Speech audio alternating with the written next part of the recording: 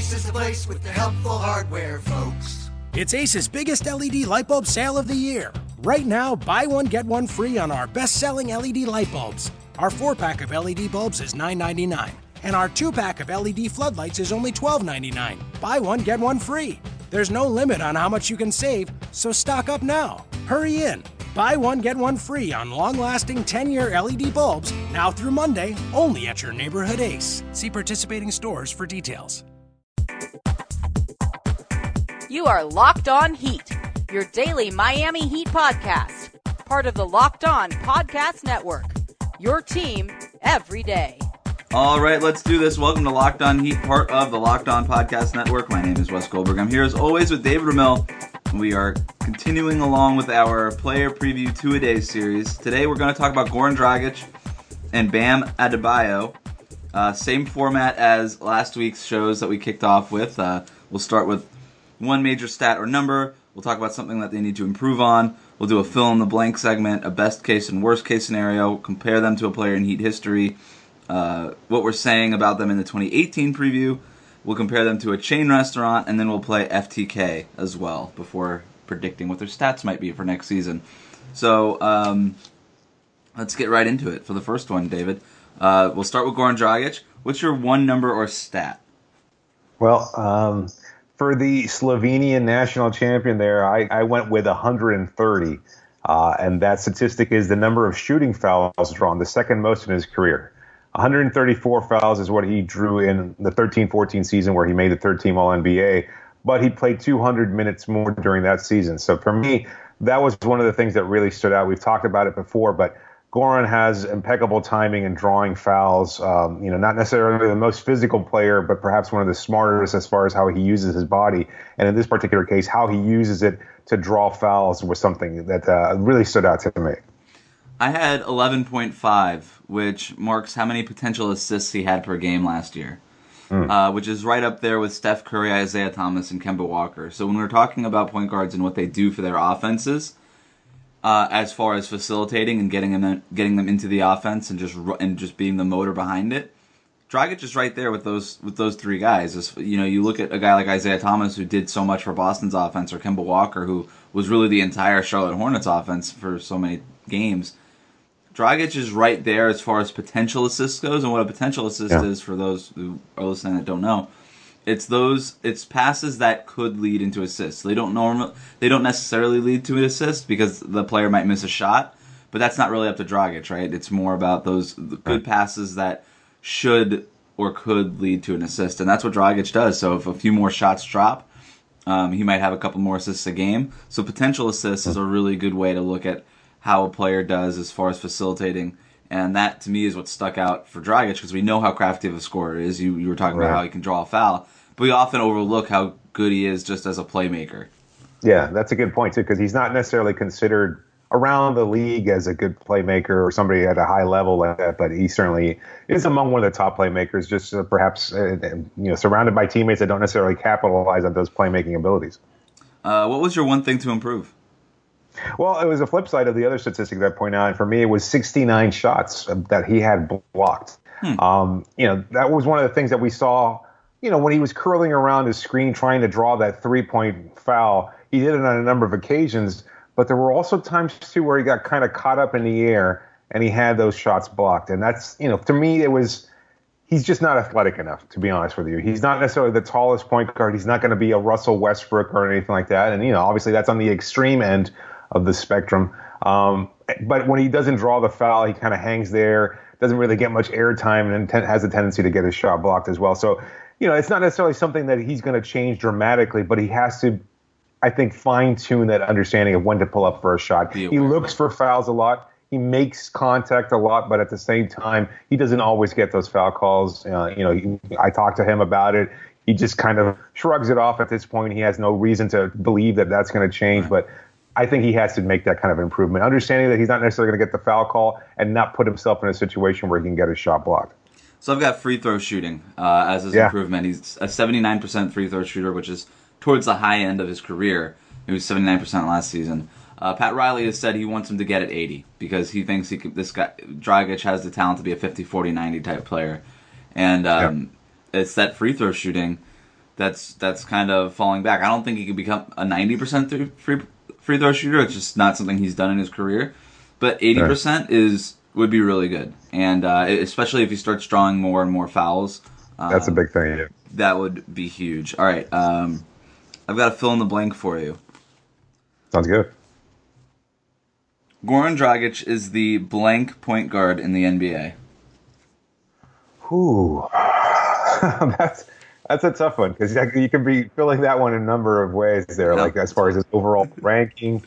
I like a word that you just pointed out before, and to me that's crafty. I think I could fill that in with craftiest. I think he's making the most of what he's got.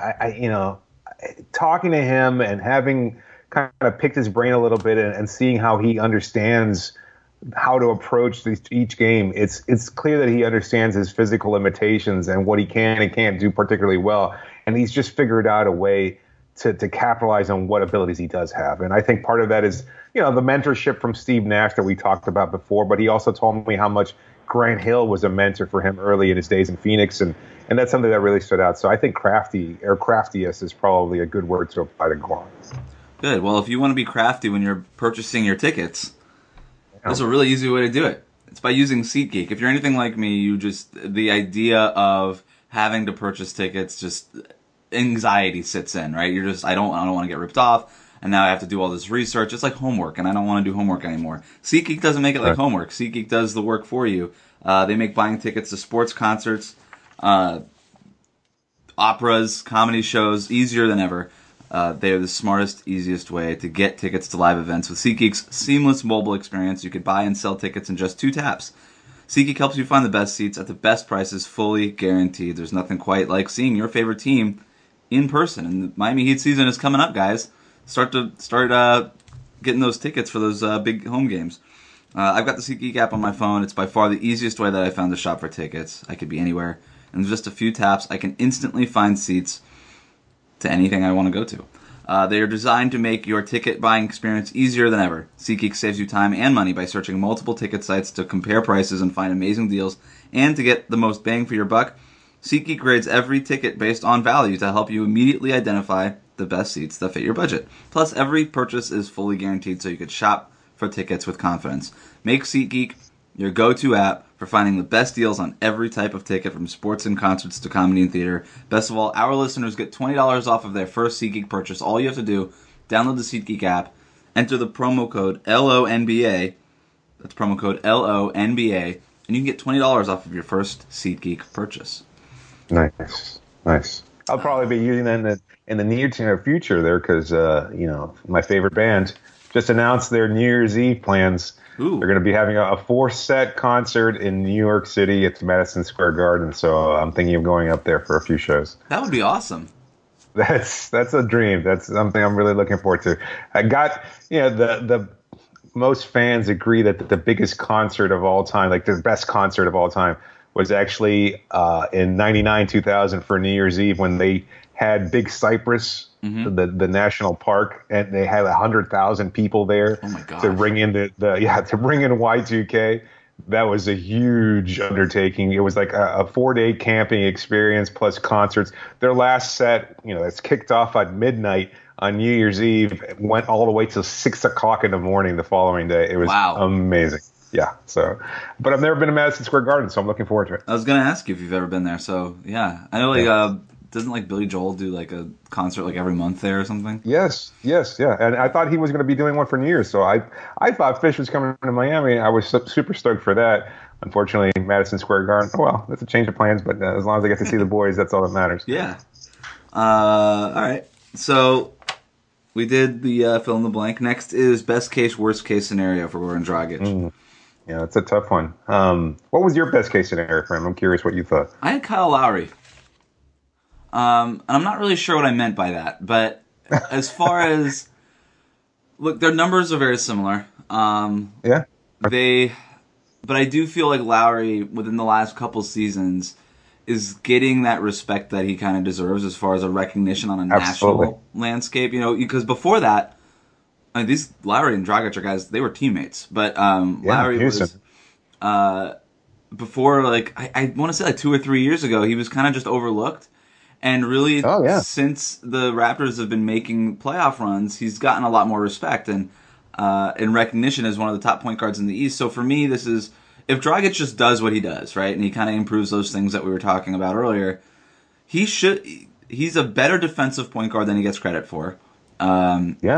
Just like Lowry started getting credit for his defense. And Pat Riley's recent presser, he pointed out how Dragic is a solid defender, which is impressive. If you haven't listened to our press conference breakdown, we recorded it late on Friday. So if you haven't listened to that, make sure to go back and find it because that was a kind of a weird time that we published it. But I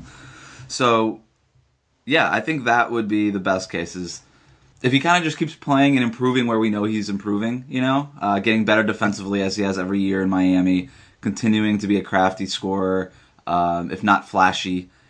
And if the Heat make it to the playoffs and can make a little bit of a run in the playoffs, I think he'll start getting that recognition as one of the top point guards in the East.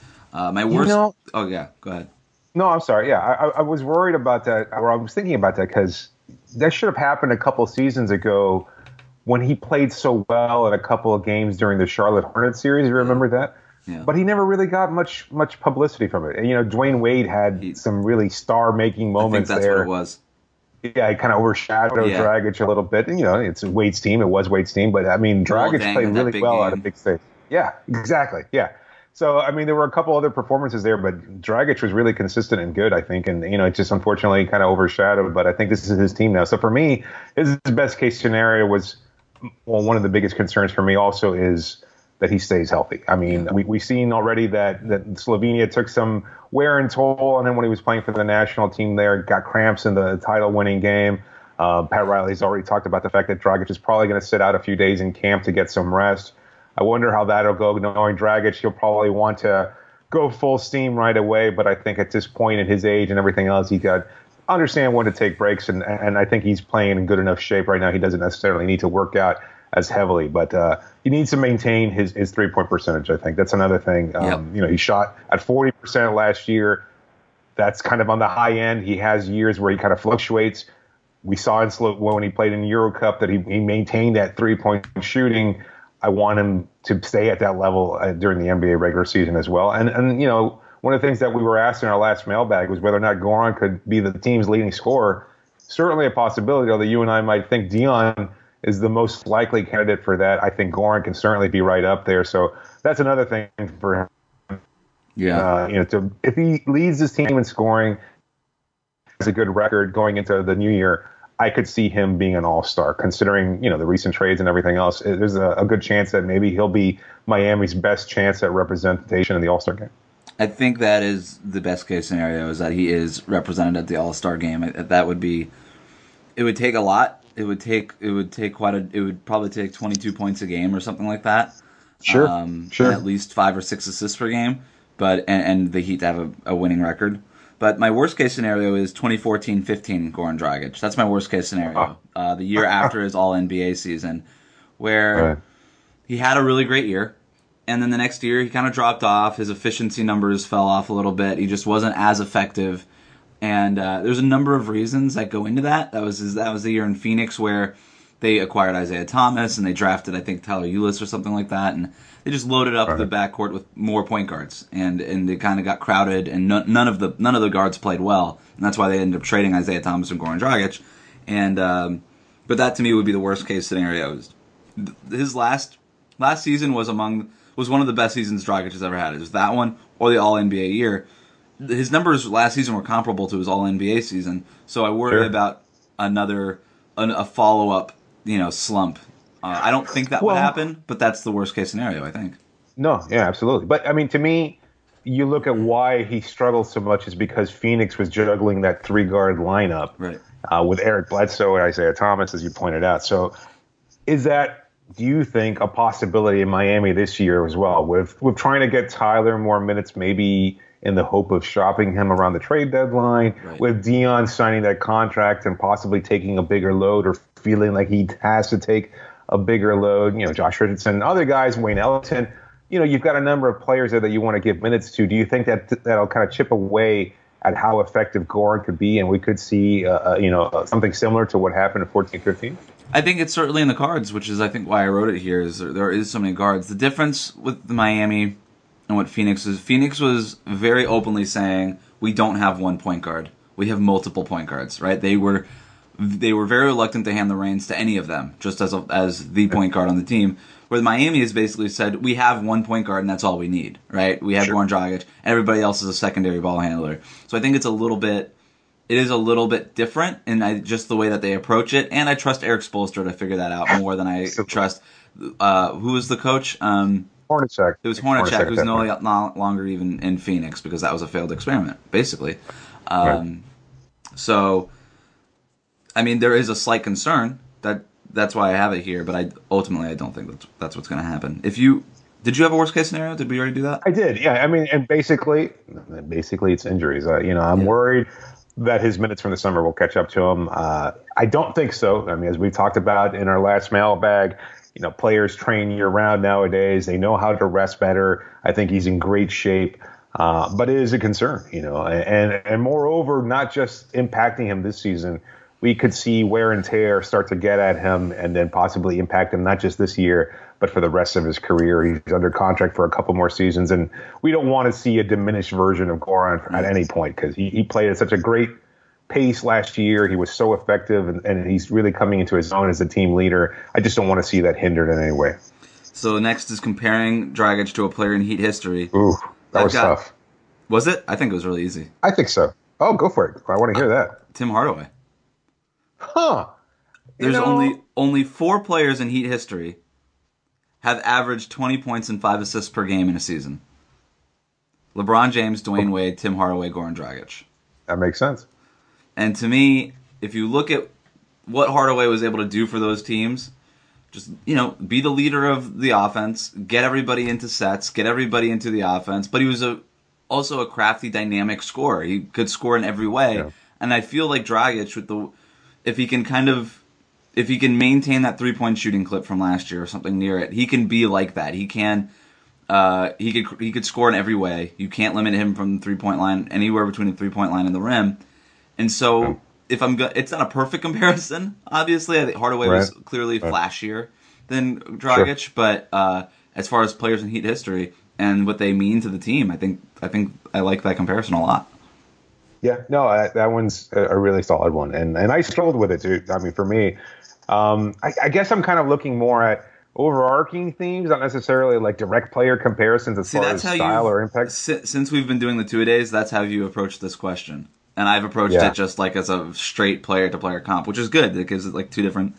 I think you're looking at it as a bigger, broader angle, and I'm more limited in my viewpoint. So you're better than that. Oh, no, I wouldn't go that far, but yeah, I appreciate it nonetheless. For me, it was hard not to separate, and perhaps this is a failing of mine. It's hard not to separate the fact that Goran Dragic, I think, is widely recognized as a white point guard, something that's a bit of a rarity. Right. But I think there's also that element of him kind of being different than his perception, and I think there is negative baggage, I think, that a lot of people unfortunately still possess in viewing him, that he doesn't get that kind of respect. I was watching video of him, and it's amazing how players throughout even his seasons in Miami, just the past 2.5 years, how players are willing to kind of just step to him and engage in a fight with him. And I know part of it is because Dragic is a feisty player, but I think there's a perception that you probably can take him because he's small, thinner, white. I mean, look at Jordan Clarkson last year. I mean, shoving him blatantly and just for no reason other than Goran was trying to establish position under the basket. I mean, I know there's probably more to it during the course of the game, and Goran is kind of a difficult player to guard and everything else, but it's just tough. So for me, I went with Rex Chapman. Okay. A guy that was kind of known for his perimeter shooting, shot 37% in Miami just one season, 35% for his career. But Sexy Rexy was an athletic, explosive dunker as well. He was a guy who could get to the rim. Not a necessarily tenacious defender, but he had his moments. And so he kind of surprised people. I was looking back at his scouting report, and a lot of people didn't expect him to make much of an impact out of Kentucky. But he wound up being, I think, playing for 12 seasons in the NBA and having a pretty solid career. So for me, it's a guy who changes perception a little bit, has a little bit more dynamic aspects to his game that you might anticipate. And so for me, Chapman and Dragic are pretty similar. What are we saying during our 2018 preview? It's funny, considering what we just mentioned, I said this is the best year of his NBA career, and yet somehow still underappreciated. I said, would you rather have Goran Dragic or Isaiah Thomas? Isaiah Thomas is, I think, look, he's going to be a free agent, right? And as a free agent, Heat fans are going to look at him and be like, is this somebody that we should take a chance on? We don't have an all-star player, barring that no major trades happen during the season. We don't have our star player. Isaiah Thomas is a star. But look, he's dealing with that hip injury. He might not even play until a few months into this season. And we're going to have to see, can a small point guard like Isaiah Thomas, who's not even 6 feet tall, bounce back from an injury like that? And there's going to be a limited sample size on Isaiah Thomas this year.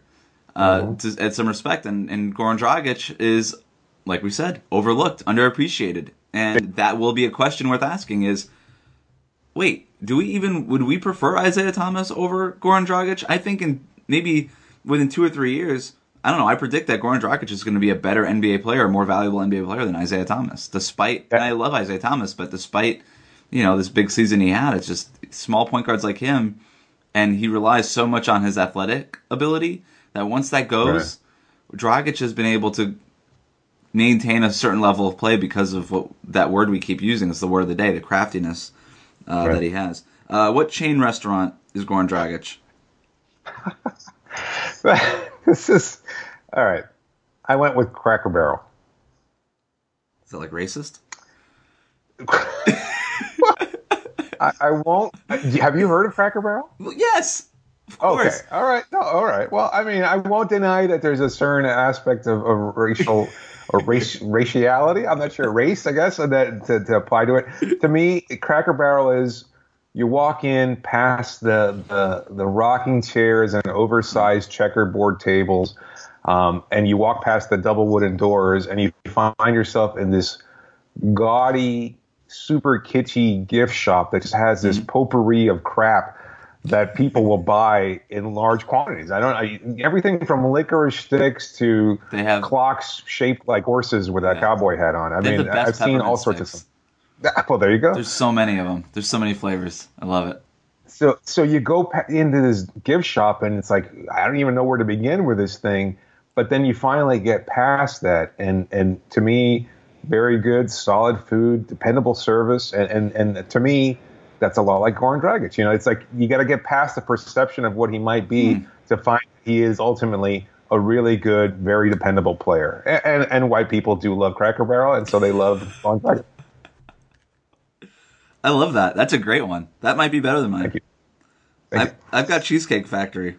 Oh, finally making the return. Go ahead. It's an older chain. You think about the chain restaurants out there. It's one of the older ones, I think. It's been around. Everybody knows a Cheesecake Factory. They know their closest Cheesecake Factory. They're aware of it. It's overlooked, I think, as a restaurant. Like, I don't know anybody that... We have Cheesecake Factory down the street, and I've never said, let's go to Cheesecake Factory. But it's always there, right? I always see it. Yeah. And it's not that I dislike it. It's just that I never think about it. And but it's got an answer for everything. I mean, you look at that menu. It's like a novel. There's like an appendix and a glossary, I think, in it.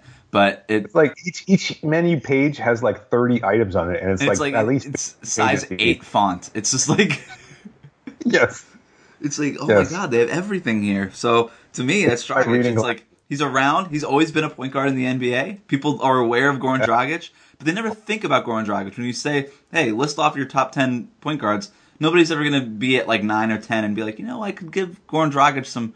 Nobody even thinks of Goran Dragic, and but he's got an answer for everything, right? He's got a cheesecake menu of moves. I like it. It's funny that I went Cheesecake Factory Dion. You went with Goran on that. That's why they get along. That's my mom's preferred destination for her birthday. Every year she wants to go to Cheesecake Factory. It's been going on like this for 15 years. It's that banana nut cheesecake. It's crazy. That's not her favorite, but I'll pass it on next time. Does she have a favorite cheesecake? I think it's the Dutch apple one, to be honest with you. That'd be good. FTK. I went with Keeper. I think his contract is finally getting to that point where maybe a couple seasons ago, people thought, "Ooh, you're kind of overpaying for him." But I think it's become much more manageable for the kind of production we've gotten out of him. I think he's becoming better and better, and really established a good role for him to fill.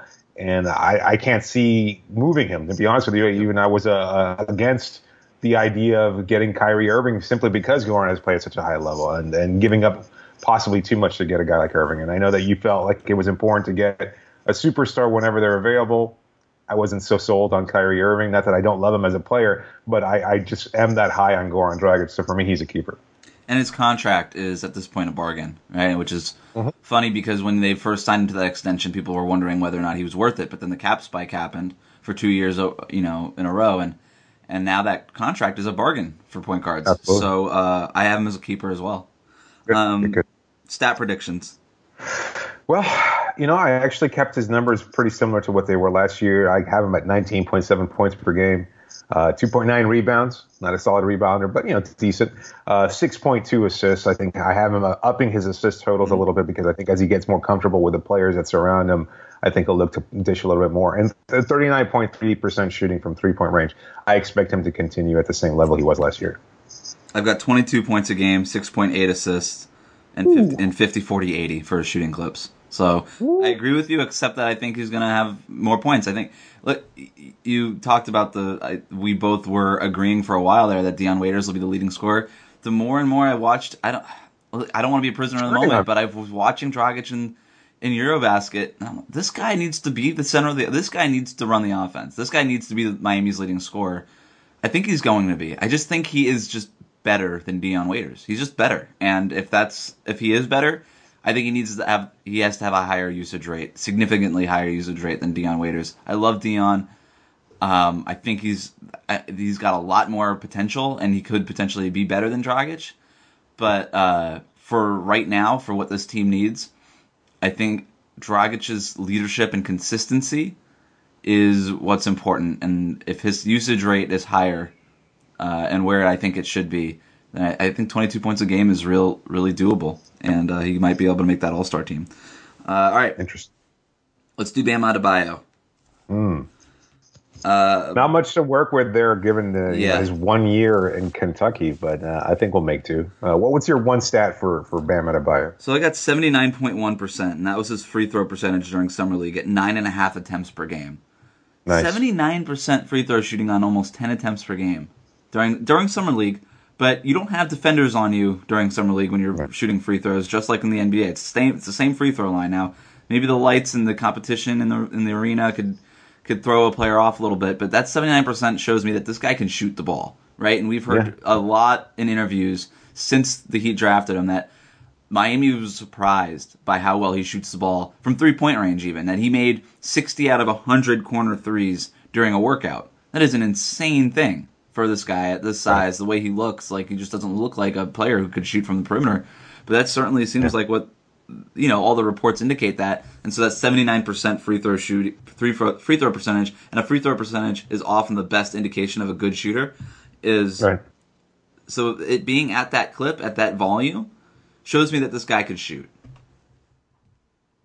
What was your number? Yeah, I agree. I'll add something that I think, in Summer League, I think that you're probably a little bit more wired, a little bit more jazzed up. And I think it's harder for you to shoot at a high level because you have all these scouts and everybody else watching you. It's your first real taste of NBA experience, even if it's just, from the fan perspective and even from the critic perspective or the pundit perspective, we tend to dismiss Summer League a little bit, but these guys are nervous. I mean, there's a lot of energy. You've covered it. I've covered it. You see them out there. It means a lot to them, even if it doesn't necessarily mean as much to the casual fan. So the fact that he was able to shoot at such a high level, I think bodes well, and I agree with you 100%. For me, it was along the same vein. The stat was 6.2 free throw attempts per game last year while he was at Kentucky. That's an incredibly high number for a player who... 6.2 free throws a game, or was that per 36 or per 48 minutes? Or I think that was per game, actually. Wow. I think, or maybe, I that was watch a lot very of Kentucky, impressive. so okay. Yeah, I neither did I. So I found that stat on Basketball Reference, and that was really stood out to me. So it shows that he can draw contact, that he uses his explosive athletic ability very high, and I think he just knows how to move around well in space, and I think that's something that will translate at the NBA level as well. So what was your one thing to improve? Well, for me, it's something that we don't have enough of. That was, you know, I'm sorry, enough that was samples per of. game. Free throw attempts per Yeah. game. That's amazing. Yeah. Wow.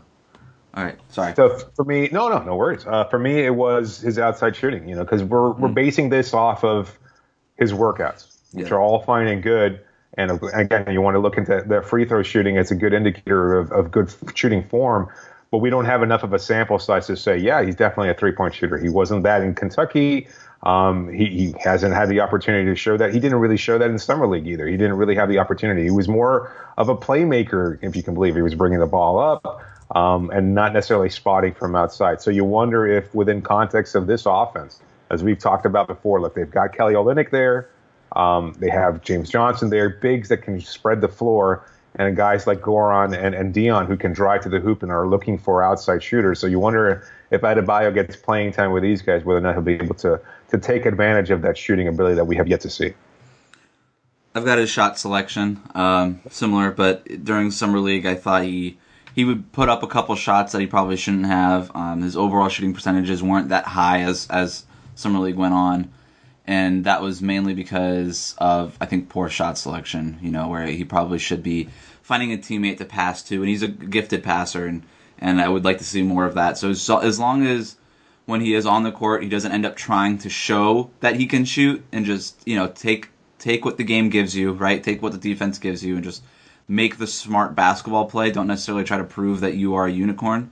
That to me is, out of a young player, don't try to prove yourself. Just come in, play your role, and that to me is what he needs to improve on, because it did look like he was trying to almost just dominate games during Summer League. And he might not have that approach at an NBA level, where he's not the best player on the floor, most talented player on the floor, but it is just it's what I put down there.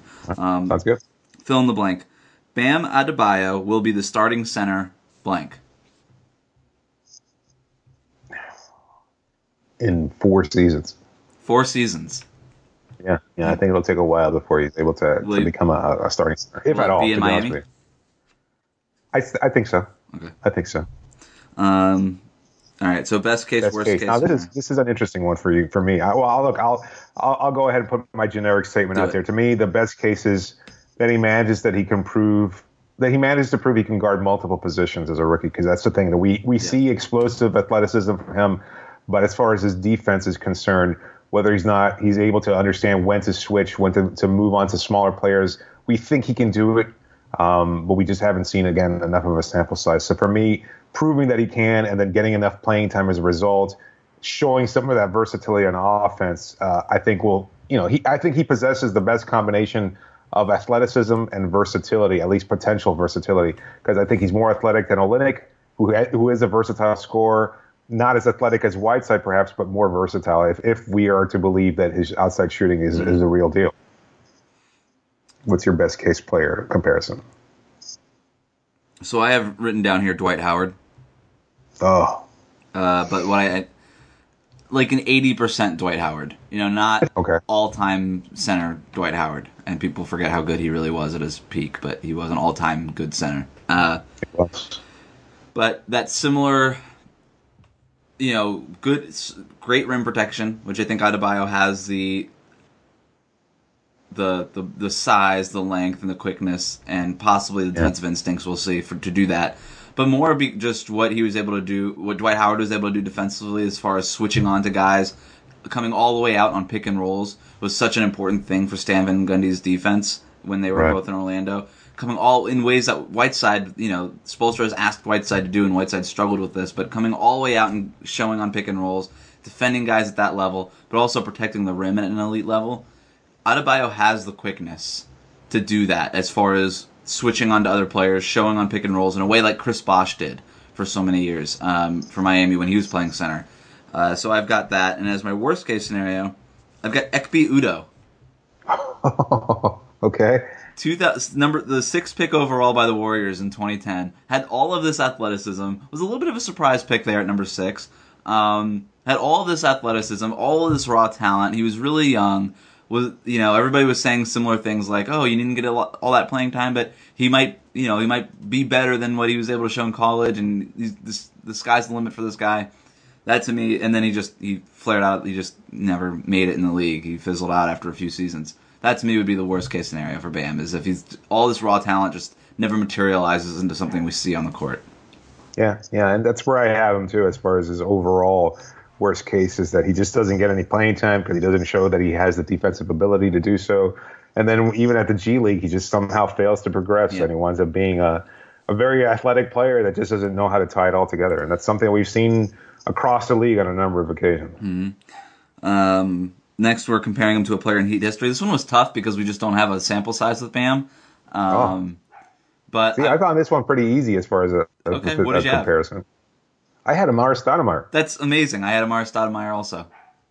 Yeah, I mean, look, I think, Stat, for younger listeners that maybe don't remember when he first came into the league, et cetera, he was incredible, like right out of high school, but he already had the physical ability, not unlike Adebayo. I mean, Adebayo he just turned 20 maybe, or he was 19 when he was drafted. 19 I mean, incredibly athletic guy who could leap out of the gym, has all this talent and skill.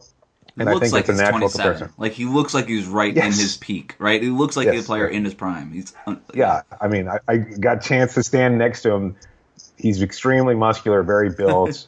A guy who doesn't look like your typical 19-year-old. So, I mean, and I think Stat was the same way. So, we're hoping for a little bit more versatility in his game, and he's probably not the explosive leaper that Stoudemire was in his career, but that's probably the best comparison. I 100% agree, and just the way Stoudemire was able to be so versatile on offense. I think Bam has a lot of similar traits where he could be a killer on pick and rolls, but he can also, if the shooting ability is real, can knock it down from mid-range or even three-pointers, which Stoudemire started to do a little bit in his career, but even though that was not really a thing he was asked to do. Stoudemire makes a lot of sense, and then Adebayo could even be better defensively than Stoudemire. And I love even the little things that Stat did really well, like setting really great screens and stuff. Like, he did that for his entire career, or not his entire career, I should say, but as a veteran, he set really great screens. And if Adebayo could do that too, set really great screens, and then just be able to roll to the rim hard, there's a lot of flashes of Stoudemire there. It's interesting also to add to that, who was the guy who really helped take Stoudemire's game to the next level? Alonzo Mourning. And Phoenix. Oh, Steve Nash. Steve Nash, yeah. Who compares? And who did he mentor in Phoenix? Goran Dragic. So now Dragic, has the opportunity to mold possibly the next Stoudemire. So I think that's something to look out for. What are we saying during our 2018 preview? I'm not anticipating much because of that loaded front court there, but I'm saying that he was forced to adapt too quickly, but I think he'll be much better this season. I've got, is it time to trade Whiteside? So you're expecting big enough things from Adebayo where you can start looking at the expendability of Whiteside. I think he's going to show flashes. Okay. And we have Olynyk at $10 to $12 million a year throughout this 4-year contract that he just signed. We have Adebayo locked in at a rookie scale deal. The Heat, they're a team that are a move from being a move away. Yeah. And that's because they don't have any draft picks. And if you look at their most valuable asset, it might be Hassan Whiteside. Now, I don't know what teams are willing to take a center. It's hard to trade centers, but Whiteside's rim protection is valuable, and that's going to be something that a lot of teams need. So if there's a team willing to trade a couple of draft picks, maybe a first rounder for Whiteside, I think the Heat should really consider trading him because, and I never want to see Whiteside leave, but it's just this, it's just the way it is. You look at the roster, Adebayo potentially and Olynyk almost certainly are a better fit offensively for this team than Whiteside is. It's just, just look at the way this team is. They provide a lot more spacing than Whiteside for Dragic and Waiters to get into the rim and kick out their teammates. But if Adebayo shows flashes enough, specifically defensively, that Whiteside becomes expendable, I think we're going to be asking that question because you've invested the 14th pick in the draft in this guy. He is if he lives up to his potential, you can have a huge bargain there as a unicorn type player at center, and you can move Whiteside and maybe get some of those draft picks that you might need to later turn into a superstar player that becomes available. So that's what I have. Is it time to trade Whiteside? Okay, sounds good. What chain restaurant is he? Let me hear yours first this time. So this was hard. This one was really hard. So I was looking for somebody that's young, unknown, but a lot of potential, right? Okay. But there's also obvious competitors standing in his way. Okay. Know? So I've got BurgerFi. Ooh, one of my faves. Love BurgerFi. Little known. So do I. Ton of potential. I don't know how many. Do they even have 15 stores? I'm not even sure they do. They've got one here in Gainesville. They've got one in Gainesville. They've got. I know they just added one in Miami. I think they've got one in Miami Beach and maybe even in South Miami. So they're expanding. So there's two in Miami now because I knew there was one. I think there's two. They're up and coming, and then there's one in Fort Lauderdale Beach too. Yeah. Look, their Cajun fries are right on par with Five Guys, and they've got one and two veggie burgers for you vegetarian listeners out there. So that's impressive for me. Yeah, love BurgerFi, and look, the obvious competitors are Five Guys, Shake Shack. Sure. There's so many other burger places, but those are like the obvious ones, right? So Smash Burgers out there. So if Bam Adebayo's BurgerFi, Hassan Whiteside's Five Guys, right? Ooh, so it's the established competitor, the established competitor, obvious, positives. You know what you're getting. You know that you're going to walk into Five Guys, grab a thing of peanuts, order a double burger, and eat some Cajun fries or whatever. But BurgerFi is a little bit more, but possibly better, right? So I like some of their versatility. Like they've got like the BAD burger, breakfast all day. Ooh, I have not had that one. I'm waiting for them to open up a BurgerFi in California, in Northern California. That's crazy. It's got like bacon on it, a fried egg, and a hash brown on your burger, and it comes with like a syrupy glaze on it because it's breakfast, I guess. Oh, nice. It was hard for him to breathe after he had that one. Let me tell you, he did not look good. But he said, "Look, if I die now, it was worth it. It was every bite was great." So I was like, "All right, that's up to you." What was your chain restaurant? Okay, so for me, there's a restaurant right down the road from me that was perfectly functional, and all of a sudden, one day to the next, completely demolished. Like, I hadn't driven past it and I hadn't looked, but one day to the next, it was closed for business and completely demolished. 3 months later, because construction moves extremely quickly here in Gainesville for some reason, a brand new remodeled version of the exact same restaurant, and that restaurant to me is Burger King. And I think comparison is, I heard about this, that Burger King was looking at the marketing of their product and that they were specifically targeting our listening audience, to be honest with you. Men in between ages 18 and 30, I think. That was the key market group that they were looking at, and they changed the facade of their building. Gone was the old brick facade, and now it's replaced with something a little bit more stylish and more manly looking, I guess. And so that's what they did to this perfectly functional restaurant, is they tore it down. And I think for me, the comparison with Adebayo is that he was a really good player in Kentucky, but one that may have been limited somewhat. And so Miami is going to try to rebrand him into an outside shooter, more of a versatile scorer. But I think, unfortunately, when it comes down to it, he's basically just going to be a good fast food burger joint. And he may not necessarily have that versatility. So it's something that I'm curious about. All right, FTK, what do you got? He's a keeper. Yeah. I think that's an obvious one. For rookies, a reasonable deal. People have argued before that they provide the most valuable asset in the NBA. Guys that have talent and potential and are on reasonable contracts, and I think Adebayo certainly fits that mold. I have keeper for now. If he flashes some ability and there is a team out there that's willing to trade a all-star player and they're also intrigued by Adebayo's potential, I could see him getting lumped into a trade, but for now he is a keeper. I think you need to see what he can do if you're the Heat, and if that leads to some other roster moves that you can make down the road. Stat predictions. I have one simple thing. I said he'll play 40 games this year. Not bad. I have him at 45. Yeah. And somewhere around 4.7 points and 2.5. So not, still getting his feet wet, so to speak. All right, well, that's all we have for today. So we covered Bam Adebayo and Goran Dragic on this two-a-day. On the next one, we'll have James Johnson and Tyler Johnson. That's coming up in a couple days. That's all we have for now. You can get in touch with the show via email at lockedonheat@gmail.com, where you can send us your mailbag questions, comments, or ask about advertising on the show. Reminder to send us your mailbag questions. We'll try to get one in this week at some point. You can send those to that email address or tweet them using the hashtag AskLOHeat. Make sure to follow us on Twitter at LockedOnHeat. And if you're not subscribed already, please do so to get the podcast automatically every day. Then go to iTunes, rate us, review us, say nice things about us. We'll catch you next time. Thanks for joining me, David. You got it, Wes. Ace is the place with the helpful hardware, folks. It's Ace's biggest LED light bulb sale of the year. Right now, buy one, get one free on our best-selling LED light bulbs. Our 4-pack of LED bulbs is $9.99, and our 2-pack of LED floodlights is only $12.99. Buy one, get one free. There's no limit on how much you can save, so stock up now. Hurry in. Buy one, get one free on long-lasting 10-year LED bulbs now through Monday, only at your neighborhood Ace. See participating stores for details.